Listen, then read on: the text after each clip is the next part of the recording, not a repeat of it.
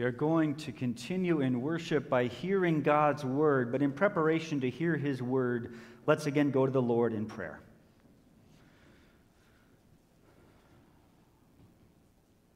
Father, we thank you for inviting us into your presence.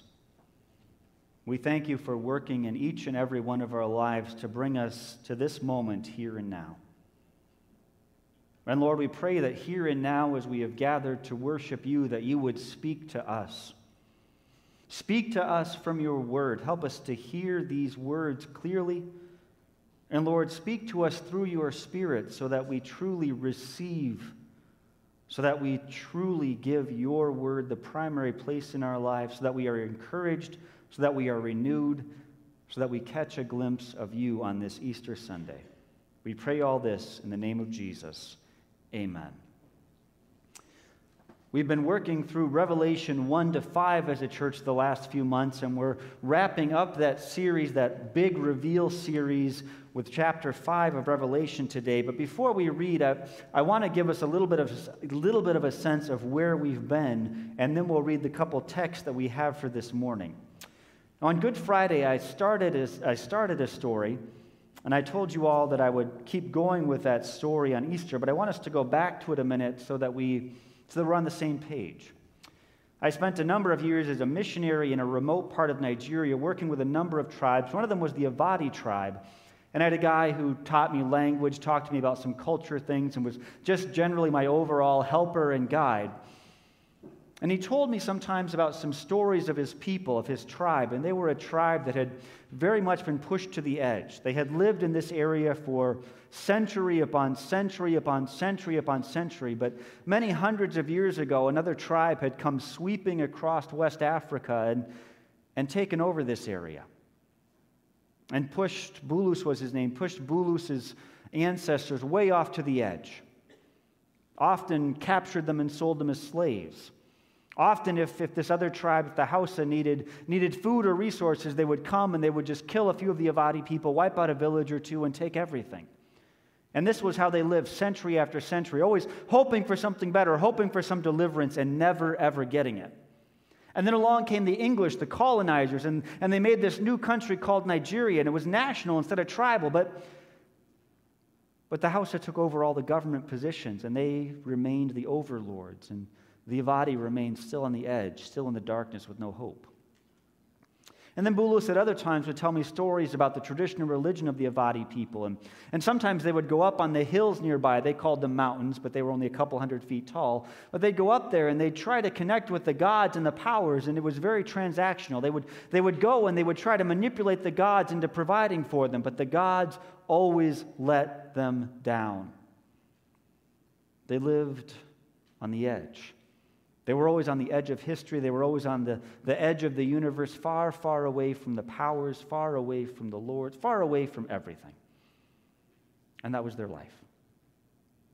Now, we've seen some of that leading up, some of those same struggles leading up to today as we've worked through Revelation, as we've gone through Palm Sunday and Good Friday, even this week. The crowds on Palm Sunday wanted God to do what they wanted. They came with this plan, and they wanted power. They wanted their own way, and they didn't get it. And so on Good Friday, they turned on the Lord, and they turned away from him. And we saw, as we often see, a story of the innocent being oppressed. We saw the story of Jesus Christ, the Lamb of God, the only human being who has never sinned, being beaten, executed, put in a grave, pushed to the edge of existence. And how often is that the story of our own lives? That we want things to go well. We want safety for our families. We want good health. We want to prosper. We want to succeed. We want life to be peaceful, and yet it so often isn't. You know, as we worked through Revelation 2 and 3 leading up to these couple weeks, we saw 7 letters to 7 churches. And Jesus speaks to these 7 churches, and it seems like a lot of what he says is, your way of doing religion isn't cutting it. They're trying to mix and match. They're trying to find ways to get life to work, and what they're doing is they're going to all these other powers along with Jesus, and they're trying to manipulate them into giving them what they want, and it's not working. It's not working. On Good Friday, we gather and we celebrate Christ's death, but one thing that we have to recognize along with that is that this is a world of darkness and trouble. And now we come on Easter morning, and now we come to the center of the story, and now we come to the center of the universe. And here at the center, we will read two texts from God's Word from the Bible, and then we'll see how they change everything. We'll begin by reading from Matthew chapter 28. We'll read from verse 1 to verse 10. This is the story of the resurrection. After the Sabbath, at dawn on the first day of the week, Mary Magdalene and the other Mary went to look at the tomb. There was a violent earthquake, for an angel of the Lord came down from heaven and, going to the tomb, rolled back the stone and sat on it. His appearance was like lightning, and his clothes were white as snow. The guards were so afraid of him that they shook and became like dead men. The angel said to the woman, "Do not be afraid, for I know that you are looking for Jesus who was crucified. He is not here, he is risen, just as he said. Come and see the place where he lay. Then go quickly and tell his disciples, he has risen from the dead and is going ahead of you into Galilee. There you will see him. Now I have told you." So the woman hurried away from the tomb, afraid yet filled with joy, and ran to tell his disciples. And suddenly Jesus met them. "Greetings," he said. They came to him, clasped his feet, and worshipped him. Then Jesus said to them, "Do not be afraid. Go and tell my brothers to go to Galilee. There they will see me." And then we turn to Revelation chapter 5, and here we see Jesus. Then I saw at the right hand of him who sat on the throne a scroll with writing on both sides and sealed with 7 seals. And I saw a mighty angel proclaiming in a loud voice, "Who is worthy to break the seals and open the scroll?" But no one in heaven or on earth or under the earth could open the scroll or even look inside it. I wept and wept because no one was found who was worthy to open the scroll or look inside. Then one of the elders said to me, "Do not weep. See, the Lion of the tribe of Judah, the Root of David, has triumphed, and he is able to open the scroll and its 7 seals." Then I saw a lamb, looking as if it had been slain, standing in the center of the throne, encircled by the 4 living creatures and the elders.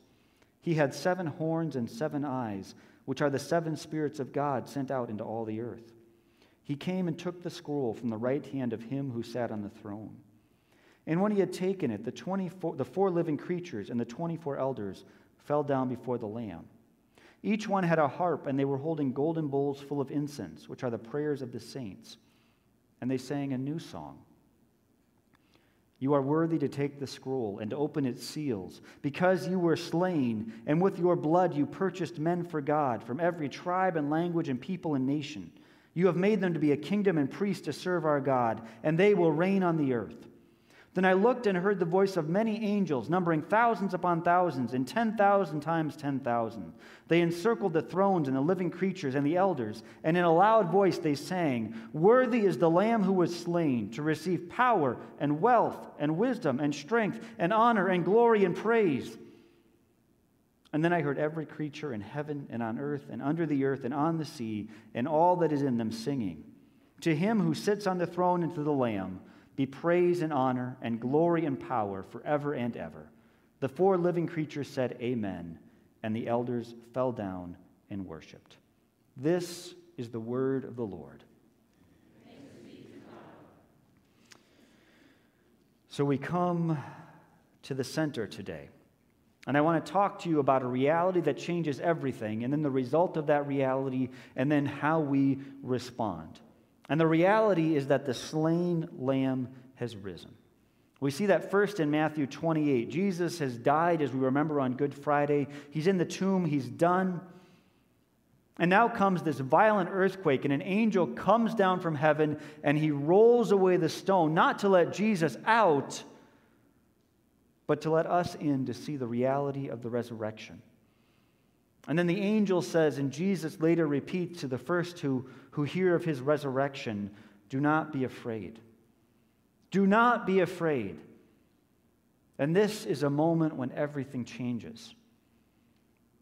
This is the center of the story. This is a time when there is a before and an after.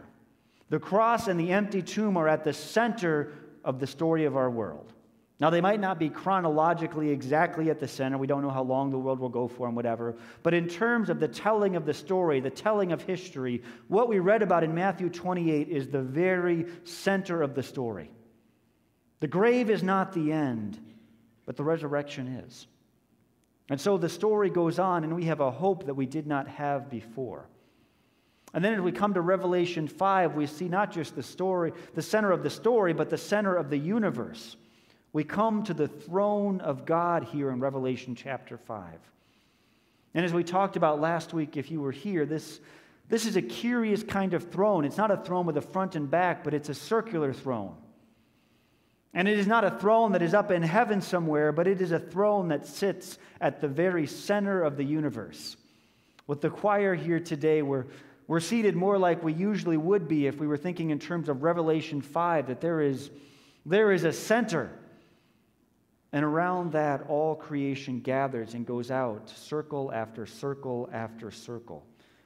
And at the center of the universe is God himself on the throne.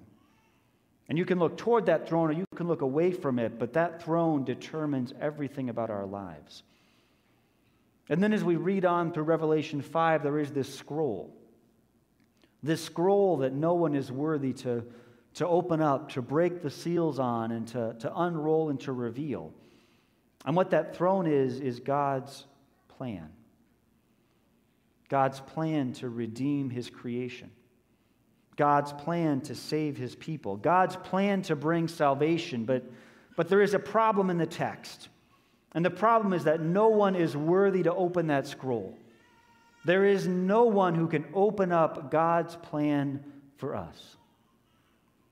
But then comes the Lamb who looks like he's been slain, and he is able to take the scroll. He's earned the right to open that book up, and he has earned the right by his death. And then there is a new song that is sung in verse 9. You are worthy to take the scroll and to open its seals because you were slain, and with your blood you purchased for God persons from every tribe and language and people and nation. From Good Friday to Easter, there is a fundamental change in the universe. From Good Friday to Easter, we move from ultimate hopelessness to ultimate hope. And now, death, decay, and the devil do not get the last word, but the slain Lamb who is risen gets the last word. That is the reality. And now let's talk about the result of that reality. And the result of that reality is that we belong to the Lamb of God. Now, as we read about this Lamb in Revelation 5, we see that Good Friday leaves its scars. If you have ever seen an animal that has been slaughtered, you guess that a lamb who has been slain is not entirely a pretty sight. But it is by Christ's wounds that we are healed. And so those marks on that lamb who represents Christ are marks not just of suffering, but of glory. And then the text goes on and it talks about how this lamb has 7 horns and 7 eyes. And what that means is that this is a lamb who is all-powerful and all-knowing, who is able to do anything and everything, and who is able to see everything. And this lamb at the center of the universe changes everything. And this is not good news just for us or just for one particular people or one particular time, but it goes out to every tribe and language and tongue and nation. And that is the first of 7 times in the book of Revelation that those phrases are used. And 7, if you don't know, is a story or a number of completion in the Bible. 7 times in the book of Revelation, it declares that the Lord is drawing in people from everywhere. From the whole world, they are all being drawn into the center of the universe here to belong to the Lamb. And that good news goes out to everybody. To those who start out close to God and those who start out very, very far away. Let's return to Africa, and I want to tell you more of Bulus's story. So Bulus started out at the edge. He lived in a village far, far off the beaten track. He had almost nothing. He survived, and that was about it. But then missionaries came, and some North American missionaries came, and some Nigerian missionaries came, and bit by bit they opened up to Bulus and to his people what the gospel story is. That there is this Lord God who is far above all other powers, who sits at the center of the universe, who is in charge of the story of the world, and yet this God is not one who lords it over us. This is not a God who sits far off and demands and demands and demands, but this is a God who comes and who becomes one of the broken. This is a God who comes, and as we reviewed on Good Friday and remembered and celebrated, this is a God who himself is broken by the powers of the world. This in Christ is a God who is brought out from the city and brought up on a hill and slaughtered unjustly. And he did that for you and for me. And he did that for Bulus and his family and his tribe. And as this good news sank in, well, Bulus is drawn to the center of the story to hear of this God who, did you really say that he died for me? This powerful figure who gave up his power for us who are powerless and on the edge? Is this real? Is this true? Can this be? And yes, Bulus, it is, and yes, it can be. And this leads to personal transformation. Because you see, if you have spent centuries being ground into the dirt, you know that you are worthless. And you know it not just in your head, but in the very depths of your being. You know you are worth nothing. But then if you hear that God himself came down and died for you, then you realize that you are worth something. That you are worth more than you could ever dream, and it is everything. And it changes everything. And so now you are a person who is worth something, and so maybe your work matters. And maybe you can actually do something with your life that will have an impact. Maybe you have hope. And then it transforms your family because in Bulus's case, if you look around and you realize that not just you, but your wife and your children, that Christ died for them too, and that he calls you as a father and as a husband to lay down your life for your family, to lay down your power and become weak so they can become strong. Well, what a change that is from being the head of the household and the one who gets to rule and reign to being the one who lays down his life for his family. And then it becomes socially transformative as you realize that the others around you are to be not objects of competition or hate, but objects of love and cooperation. And you realize that your whole family and your whole tribe is worth something. And so schools were built, and children became educated, and wells were dug, and people became less and less ill. And the whole culture, well, inasmuch at least as the Christians had an influence, the whole culture shifted. Where there was darkness, there came to be light.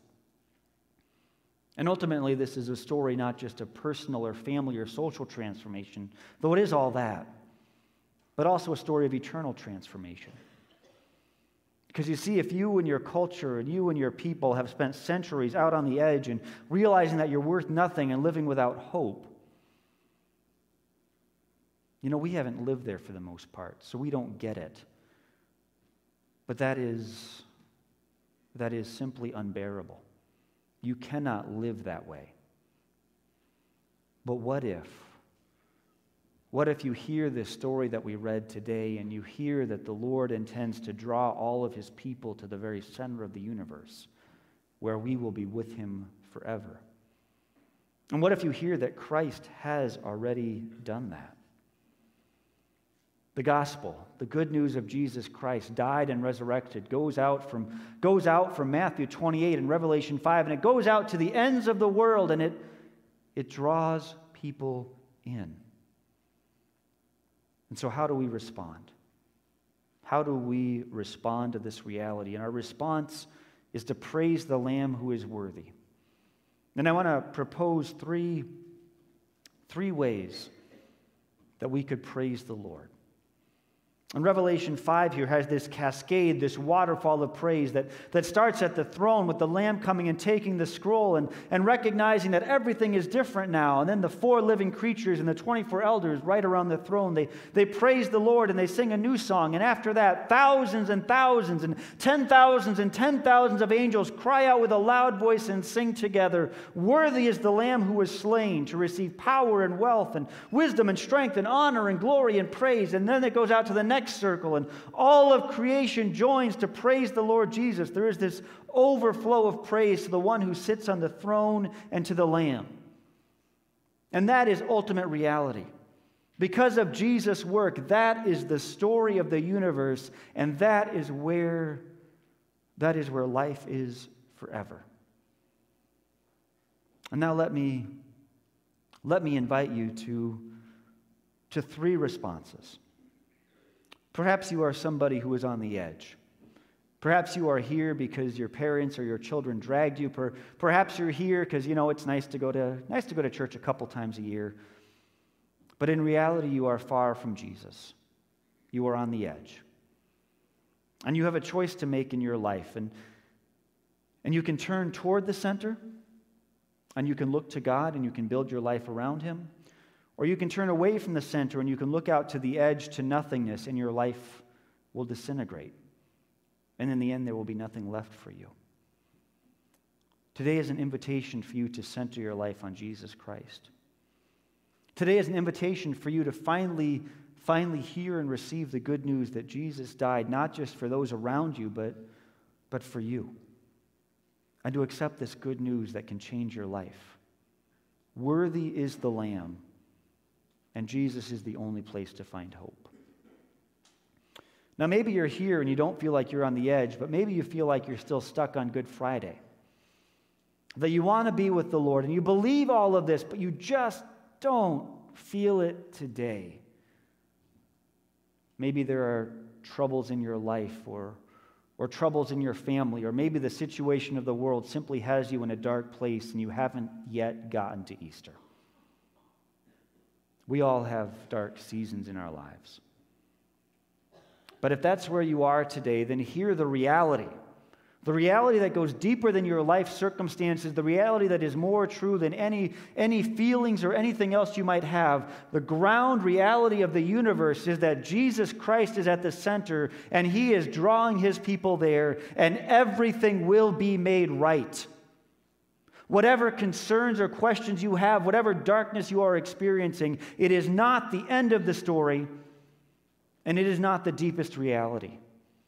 The deepest reality is that the Lamb is on the throne and that He is drawing His people to Him. And then if you are here today and spiritually you are at Easter morning and you are just happy to be here at the center, but maybe you wonder a little bit. Maybe you wonder a little bit, do I really want to sing praise songs forever? Maybe you feel like that picture of heaven is great, but I don't understand how we can keep on praising the Lord forever and ever. Won't that get a little dull? Many of us who have been Christians for a long time, we kind of get to this baseline that it's good, but we have a hard time picturing it getting better and better for all eternity. And Revelation 5 intends to give us a picture of things getting better and better and better for all eternity. And so I want to invite you, if you are a person for whom singing and declaring praise is the most ultimate thing, then this is a picture exactly for you of what your eternity will be if you belong to Jesus. And if that is not a picture that quite clicks for you, then I invite you to think of how the Lord has made you. Think of the moments when you feel most alive, most put together, most vibrant, and then recognize that what being drawn to the center of the universe means is that you will become more and more the kind of person who can live in that kind of space, in that kind of place. The Lord made each of us to echo Him in different ways, and so as we draw closer to Jesus Christ and closer to the center of the universe, we will become more and more in tune with Him, and each of us, in our own way, will declare forever and ever, "Worthy is the Lamb." And as we come to know ourselves more and more and come to know Jesus Christ more and more, we will find life and hope and joy beyond what we could even guess at today. Picture the very best moment you can, and that will be not 1/1,000,000th of what eternity with Jesus Christ will be like. None of us are yet quite at the center of the universe. We are still looking forward to that day when the Lord will make all things new and draw us into his eternal presence. But today we have this picture of Jesus Christ rising again and drawing us to the Lord and promising to make us more and more of who he created us to be. So this morning I invite you to step closer to the center of everything, to see in Jesus Christ the center of your story, to see in Jesus Christ the center of the universe, and to see there the Lamb who is worthy, who saves us. Let's pray. Father, we are grateful for your work. We are grateful for the gift of Jesus Christ, who we remember today rises from the dead and tells us not to be afraid, and who we remember today ascends to heaven and sits at the throne at the center of the universe and invites us to join him there. Lord, we pray that you draw us nearer to you and help us to live in the resurrected life of Christ. Amen.